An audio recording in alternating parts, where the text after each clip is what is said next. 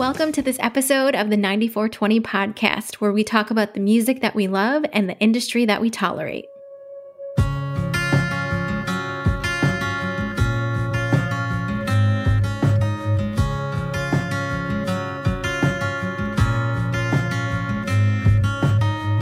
By this time last year, you were picking me up to take me to your mama's place. Red dress, red lips, how much that ribbon wrapped around that spiral staircase. Your eyes lit up like a string of lights, orchid on Christmas morning. This was my favorite time of year, and you were here.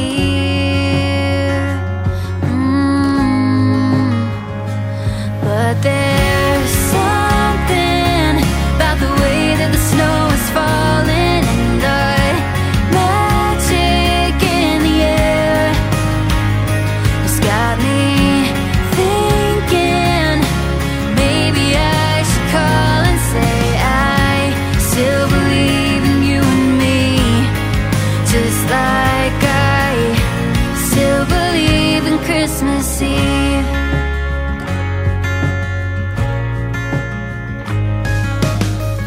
We fell in love with that first kiss underneath the mistletoe. Hard to believe just how quick a year can come and go. You wrote my initials in a heart right there on a frozen windshield. I know some things are meant to fade, but I gotta say there's something about the way that the snow is falling, and the magic in the air has got me thinking maybe I should call and say I still believe in you and me, just like I still believe in Christmas Eve.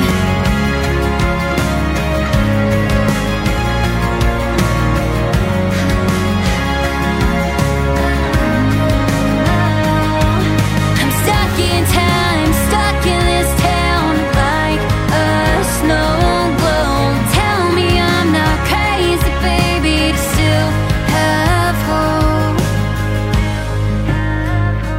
But there's something about the way that the snow is falling, and the magic in the air has got me thinking maybe I should call and say I still believe in you and me, just like I still believe in Christmas Eve.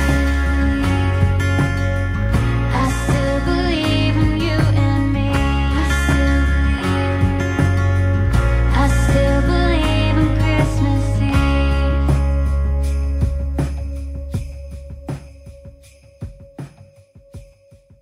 Hey, everyone, and welcome to this episode of the 9420 podcast. That was Lizzie Cates with her single Christmas Eve. Hi, Carl and Greg. How are you guys doing today? Hello, hello. Hi, Carl and Greg. Christmas Eve is approaching. It is very much approaching. It's our second in our series of, I guess, 4. The month of Yes. December is our Christmas It is. specials. And it is 2 days post Carl's birthday. So happy post-birthday, Carl. Oh, Hey. no. Did you celebrate, All Carl? right. No, so it was very, it gets to a point. It's like kind of like even Christmas. I hate to say it, but Don't say it. no. When you have big families and kids, birthdays and Christmases are bigger then. But when you get older, I remember it's funny. I remember sitting in I was in McDonald's with my friend Steve. He was a drummer. We were in a band, and we were 19. And I remember going, I can't wait till we're 25. We wanted to be older because then we at 25, you can rent a car, you can get a credit. It was a big thing to be 25. We couldn't wait to be older. When you're younger and you're 17, so you can't wait to get older. Yeah, of course. And then you get older. and then you're older for a while. And then you can't wait to not get any older. And that doesn't happen, though. It doesn't go back. And you usually, at Christmas time when the celebrations are around, the kids are all vibrating and everything is like exciting and it's a special time. But there are always these people on the periphery, these old people that are like sitting on the couches and in the little chairs on, in the side, And we're becoming in the those sides of the rooms, with the old people and in the side of the room with the chairs. they're the old people, and it's like the kids never know who they are, Oh, but no, that's not true. really. I know every single old person that was ever at a Christmas party with my grandparents or at my parents' house. The extended family, the uncles and the aunts. Yes. Oh, Oh wow. my gosh, That's yes. I think that's rare. Cousin Regina, Aunt Joe, we got Dottie, we got Bobshi, we got so many people that come to these things. And Oh my for goodness. us, that's like the one day of the year we get to see them All outside I of know, maybe of family course, events. Is So Aunt Florence just always every year gave me pajamas, and I could care less. oh, see, Yeah. my Aunt Joe, she would hand crochet ornaments, and in the ornament would be a $5 bill. So we would always be so happy when she would come. Nice. My Sweet. grandmother would buy me a coat. Like, Yeah. who cares? Like when you're 9, oh, a coat, big deal. You want the BB gun? Yeah, right. I want something good. I don't want a coat. We used to have a great uncle Freddie. He would literally bring over garbage bags full of clothes. Oh gosh, from this store that he used to have points to, and he would just put it in the middle of the room, and we would go at it, and we would pick out the clothes, and then 2 days later, my mom would take us to the store, and we would return what we didn't want and get store credit, and then go shopping there. And we used to love it. I mean, it was not necessarily probably worth the time, but It's it very was fun. bizarre. Yeah.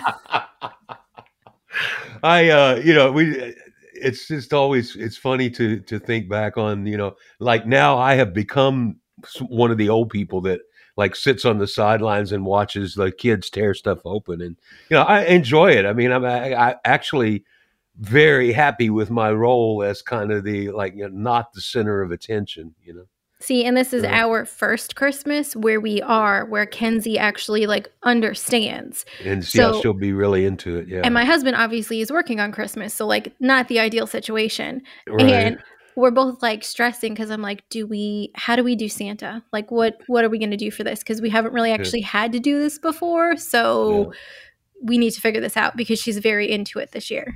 Well, Santa will take care of it. Yes, he will. Yeah, you don't have to worry. So on a different note, Greg, you're from Kentucky. What about what's going on down there with Oh those gosh, tornadoes, man? the storms from this past weekend. Yeah, I really haven't heard that much about it. I talked to somebody yesterday that knew some people that lost a significant portion of their house. Maybe Have you they seen were the on the film? outskirts of a It's tornado. absurd. Yeah, I that's mean, crazy. Actually, Were pulled homes from their foundations. It Oh, did- yeah. Well, even in Tennessee, it pulled homes from the foundations. No. I don't know. Did you wake up on Friday, Greg, to the storm at all, or no? No, not really. I mean, it kind of just passed over us, and we knew that there was going to be inclement weather, but we didn't really think much about it. And You forget who you're talking to, Nicole. Greg lives in the eye of the hurricane. Yeah, and, I know. in the void, right? And then yeah. there's me, who's literally Yeah. waking up every Yeah. hour to see Yeah. where the tornadoes are. No, to the see if I need to get my sirens are daughter into it. impervious to the here at the void. We don't hear anything from the outside.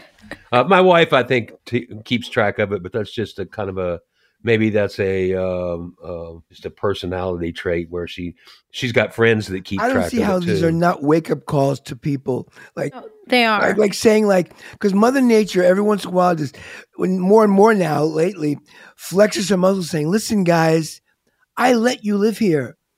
Don't think you're in charge. When I want to flex, there's no question. you're done." So Well, I've been in a tornado. I mean, we were in the 70s. We had a gigantic tornado in Louisville, Kentucky, and I actually was in my early teens. I was in the back seat of the car, and we were actually coming from a doctor's visit, and my mother was driving on the highway, and we looked over, and about, I don't know, 500 yards from where we were driving was the Kentucky Fair and Exposition Center, and we saw a tornado take the roof off of the Exposition Center about 500 yards away from where we were driving, and it was insanity. It was crazy. I was coming from a doctor's visit, so I had 103 temperature anyway. So the whole thing was kind of surreal and psychedelic. But they are powerful things. It's just like, and you get mesmerized by it. You can watch it happen in front of you and not recognize how deadly it is, because it's kind of otherworldly to see it. See, and that is my worst nightmare. Like, I don't, my family still laughs that like my husband and I chose to stay in Tennessee because of how bad the tornadoes are here. But like, severe weather actually gives me severe anxiety. So like, knowing that you were a part of that actually just gives me anxiety hearing that story. Yeah. Well, ever since then, I've been in more awe of it than anything else. I mean, so if we're getting ready to have a storm, I'm aware that, that's a lightning strike opportunity, but I love going out and standing in the backyard or on the back porch and actually watching the storms come in. That's a cool thing. You are just, nope, you're just tempting Mother Nature to say, strike me down. Nope. Right. It's, they really are amazing. I'm not afraid of them in any way, but I do think they are kind of mesmerizing. I actually made my family get off the beach in the Outer Banks when I was 7 because I was dead set that there was a hurricane coming in. It was just a bad storm, but I was terrified. Nicole, how do you do in the tornado scene in Wizard of Oz? I just skipped, so before we were able to fast forward easily, I would close my eyes. Like in the 1990s when I would watch it, I would just sit and close my eyes and just make sure I knew when to open them. But now I just fast forward through it. I was reading something about when they made Wizard of Oz, they were actually concerned about how realistic the scenes associated with the tornado actually became. And like on a big screen, it was like super traumatic. Nobody ever filmed it. Honestly, like for 1939, those special effects were pretty cool. Mm-hmm. Yeah, and plus the pacing of it, so and it gets darker, progressively darker. And even the music. You see the wind and the music. Yeah, it's crazy. Well, even how like the house gets taken off the foundation and how it twists up and twists down, like. It's very, very frightening, and so I'm curious as to whether or not that traumatized you. And it did. Right off the bat, I wouldn't have gone down in the cellar without Dorothy. I wouldn't have just locked. They just left her. Oh, she'll be all right. They just went down in the slightest bit of the wind. These old people, they were probably been in the corn mash. To Annie M's actual thing, she had no idea where Dorothy was. So it was either go into the storm to find Dorothy or save her own life. She just was banging on the door. Dorothy can't even get in. That's right. She's banging on the door. At least someone should have stand by the door in case Dorothy comes by. No, but at that point the tornado was on them. No, I'm sorry. They neglected Dorothy. If I was her, the hell with them. See, no, I'm all for what Annie M and them did. Because if they didn't do that, she would have never gone to the Wizard of Oz. Well, it was a dream, right? No, I know it was a dream. You really don't. I'm not. The house didn't really go there. She could have always gone home. And you were there, and you were there, and you were there. Yeah, I know it was a dream, but all I'm saying.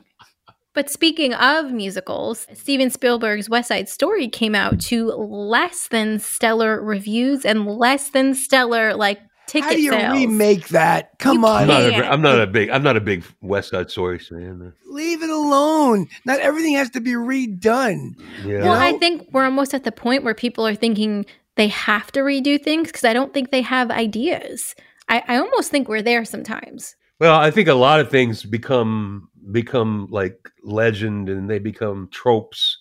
And so you have things that get written 100 times, like a Dickens thing, like a Christmas Carol, for example. That story has been written 100 times. Because you got to picture that there's always the meeting. Anything you see done, at some point there was a meeting in some Los Angeles office where some guy goes, I got a great idea. Let's do, somebody was sat there and said, you know what I can do? How about we remake the Flintstones into a film? Right, of course. But, there are people that are so into Hollywood and so into film, so into the genre, that the very act of taking something and making it a film, they consider to be part of the art. So I don't think so, though. Like, there are people that think that. I know, but there's like, such a distinction between musicals and film, and like, just leave it be sometimes. Well, I love musicals and I love Broadway, but I can tell you that some of my favorite versions of those classic shows are actually the made-for-film versions of the shows. I have to disagree. Well, I think Carousel. I think. Well, you're going back to the 50s, the 50s and 60s, 40s. Those right. movies are amazing. But now, because what they used to do, they used to dub in actual singers. Nowadays, Les Mis with Anne Hathaway singing, and they have these people who can't sing because they have star power. Right. Well, they've been doing that for years, too. Renee Zellweger, she's not a singer. So who are these people? I'm going to revert and say to Greg, anything before like 1955, if it is or I will say 1960. Oklahoma, those women. Yeah. The Rodgers and Hammerstein stuff from the 50s and 60s, those are really good movies. Very good. Yeah, like because very, they had very, actual very good. people who sang to be in them. They had the triple threats. They had the actors, singers, and dancers. And like Danny Kaye, Bing Crosby, cannot recreate that. Judy Garland, right. Like, even speaking of our favorite classical winter movie, like White Christmas, you cannot recreate that. Like, there's no one alive today that can recreate those scenes. It's very difficult. They had Bing Crosby, Danny Kaye, right? But now, who are they going to remake that with now? Justin Bieber and come on, and Taylor Swift. Like, because they got to be politically correct, so they get Kevin Hart to play the Danny Kaye role. Come on, it's just a different time. I will say this about these specials and about how we watch nostalgically or we listen nostalgically. I was watching some old television specials from the holidays, from the Christmas specials, in particular Andy Williams specials. He had a contract to do specials with the networks for years, like 15 different years. He would do a show, and they all have the tried and true thing where people arrive at their home and come to the house, and they're all dressed up like it's cold outside, and they're all bringing gifts. And right. You've seen that in almost every one. Well, they tried to recreate that in the Casey Musgraves Christmas special. It's like Hulu or something like that, right? Like, yes, it's on there. It was produced a year or two ago, and I think they honestly tried to recreate one of these old throwback kind of Christmas specials, and it was absolutely unwatchable. It's funny. I just saw so that. Painful. I just saw exactly what you said, where like Bing Crosby opens the door and it's David Bowie who's cold outside, and he walks in, and it was great. It was great. And they did their version of Little Drummer Boy. Yeah, there's a whole mythology associated with that whole happening.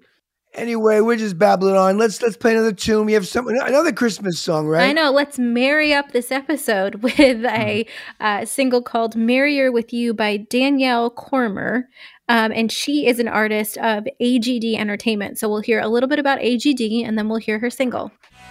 This episode features an artist from AGD Entertainment. AGD Entertainment, at the forefront of innovation in the ever-changing music industry.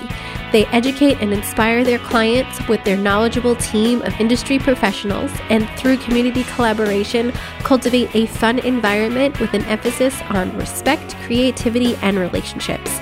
If you are a music artist and you're looking for artist management or career development opportunities, AGD Entertainment is the place for you. To learn more, go to agdentertainment.com.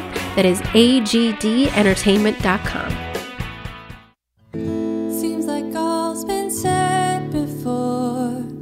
So what's just one more? Though these words are nothing new, it's the holidays with you.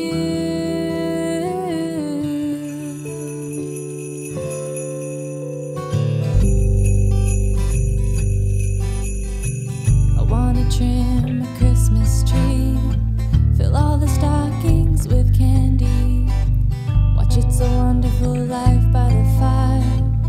As the snow falls, we retire. Holidays are merrier with you.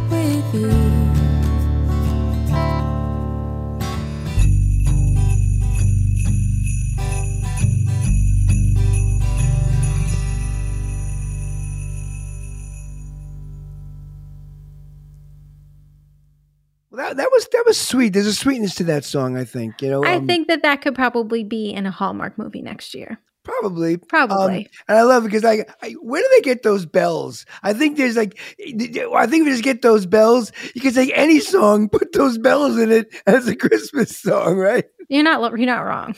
Anyway. I hate to even mention this because I know that I'm just going to be chastised for it, but if I ever have enough resources to do exactly what I want with my life, I have promised to establish a North American contemporary sleigh bell company, and I'm going to make sleigh bells for the rest of my life. I am going to create a strap of classic sleigh bells. They're going to be handmade, hand polished. They're going to be keepsakes. They're going to be things that people will hand you know how to down make bells from generation to generation. I'm going to learn. I'm going to forge them, and then I'm going to make them available, and they are not going to be cheap. No, I probably will cast them out of bronze in sand casts. I was going to say, why don't we make this episode just a little bit more merrier with some questions of the week from Danielle? So we asked Danielle some Christmassy questions, right? We did. The first question we asked her is, what is your favorite holiday memory? My favorite holiday memory is probably when I was 3 or 4 years old and it actually snowed on Christmas morning, which was very rare for where I grew up. And after my family and I have opened all of our presents, my dad took one of the boxes that my presents was in, tied a rope to it, and we went into our backyard and he pulled me around like it was a sled and just pulled me up and down the golf course, which was my backyard where I grew up essentially, and just pulled me back and forth in the snow. And it was so much fun. Greg, you have your first customer for a sleigh bell. I'm telling you. Well, first I'm on to something. First, she needs a sleigh because it sounds like that box wouldn't last too long in the snow. So these aren't going to be cheap. These are going to cost I'm thinking like $1,500. What I was going to say about her answer, though, is I think it's great because it's not necessarily centered around a gift per se. It's about that actual memory. Right. Yeah. I think a lot of people think though, my favorite Christmas memory is when I got this or when I got that, not necessarily about the people or how they felt or what was going on around them. So that's just my take on it. I think you're right. Well, I think that's what Christmas is supposed to be about, giving. It's the second thing we asked Danielle. So the next thing we asked her is, what was one present that you wanted but never actually received? Growing up, I always wanted a Razor scooter because all of my friends had them and it was so much fun riding around their neighborhoods. But my mom thought it was too dangerous, so I never got one of my own. But looking back now, I can kind of understand because even as an adult, I joke with friends of how anytime you'd hit your ankle on the Razor scooter, it always hurt so bad. But they were always just so fun to ride around on. Yeah, Kenzie actually has one. Folding scooter. Kenzie has one. She has to wear a helmet with it all the time because they are dangerous. I never had, I guess if every kid, I'm a little older, but I never had a mini bike. I never had a go-kart. Yeah, go-karts were, I could see how they were hard to store. Every kid wanted a go-kart and just really hard to kind of like an actual go-kart make that from happen. the go-kart rink. Yeah, like you would run around on the street with, a lot of us had mini bikes, but I You know what I had? You know what I was good at, believe it or not? And I loved doing it. I was even in competitions. Pogo stick. Really? I did one I did one for I held the record in my little school for 1,600. I was just pogoing around. I could do circles. That's amazing. I will make a set of sleigh bells for your pogo stick. I remember we bought one for my grandson, and it was a tragic new grandparent mistake because he didn't weigh enough to actually propel himself off of the ground on the stick. It wasn't heavy enough. Right? Yeah, well, I was a fat kid.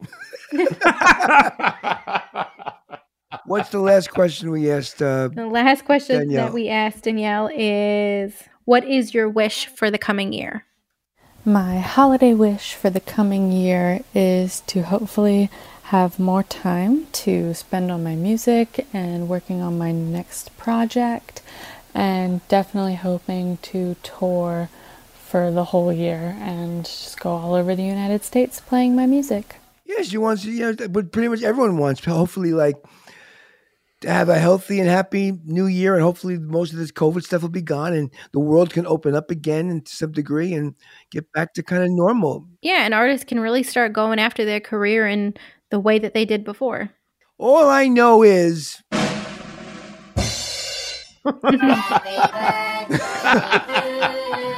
I wish we have a good new year. And I think, I don't know. I do think we will.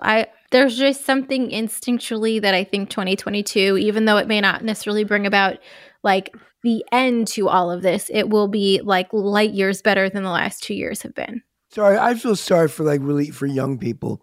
It's gotten weird, it's like, this is stuff that, mix this with the social media and all this nonsense. It's definitely a new world for these young people, and I could see the anxiety that a lot of young people feel for the future. Look at our democracies kind of teetering on who knows what. We didn't have this stuff growing up. We had craziness, but there's still some fundamental sense of, maybe I'm wrong, but there's a whole other topic around this too. It's the anxiety that the young kids are having with all of these things that we're not exposed to 10, 15 years ago, but also how to actually parent it. Like, how do you I don't know what you're going to do. Yeah. I mean, I have no idea. Like that, it's a day at a time. Like I just spoke with a friend of mine the other day, and she's a 10-year-old boy, and he doesn't even have a phone. He doesn't need a phone, and she keeps him off social media, says he's too young. And I think she's right. I think it's probably true. Yeah. I mean, we basically just relinquished over our formative years to these artificial intelligences that basically know more about us than we know about ourselves at any given time in our lives. But they really don't. Yeah, I think they do. No, they don't. That's I think they know based on what we're clicking on, based on our behaviors. There is the X factor of human beings that we can make left turns at any time. And what I liked on Tuesday, I may hate on Wednesday. So they can do all they want and they can change their algorithms. They don't know what they're talking about. But your behavior usually doesn't lie. But here's the thing, Greg. I lie totally. I lie every day. And here's the thing, Greg, too. That's about to get a lot harder because of all the changes that are coming with Google and how they cannot actually use your data anymore in advertising or anything like that. So it's going to get a lot harder for companies to actually see. I'm not talking about that in the present. I'm talking about in the future. Artificial intelligence will know more about us as people than we know about ourselves. I don't think so. That's there are people a lot smarter than me that have written books on this subject. No, I know, but it's still. I still think the human factor plays a huge part in all of this, and you cannot replicate that. Here's my 2 cents about this. If you're a human being, no matter how intelligent you are, if you are a human being, you're stupid. And that's basically it. So, amen. So I don't care how brilliant you think you are, Gore Vidal, William F. Buckley, Einstein. If they're all so brilliant, why are we still in a mess? We've been a mess throughout history. It's always been a mess. So obviously all this brilliance and knowledge and wisdom and hasn't really done much of anything. Well, it's all part of the plan. Yeah, right? So no matter how much you think you know about love and poetry and life and history and science and this and that, you can't get past the idiot factor, that we're basically a society of buffoons and who really have ridiculous reasoning abilities and we can rationalize anything and take stupid apes with a conscience. No, I've always said we are Neanderthals with iPads. We're basically we think we're evolved, but we're really not. We're basically still instinctual idiots. We still I don't know. So out there, so if you're a person out there listening, basically I think you're stupid. And to all but you have a Merry Christmas anyway. And to all a good night. and it's coming from someone who at least has the wisdom to know that he's stupid. Self-awareness, they call that. That is important. Self-awareness, stupidity, man. That is important. I know I'm a buffoon. Anyway. All right, you ready to get out of this episode? Yeah, so next week is the big bowling Christmas party. Is the big Christmas bowling. Mhm. party. What's There with the you go. bowl? How are we doing a bowling party? See, he doesn't even remember. You don't remember last year's bowling Because party? last year's Christmas because bowling I'm a party. buffoon. You go back and you listen to last year's Christmas bowling party, and if you aren't imbued with the Christmas spirit and want to do it again, then we'll cancel next week.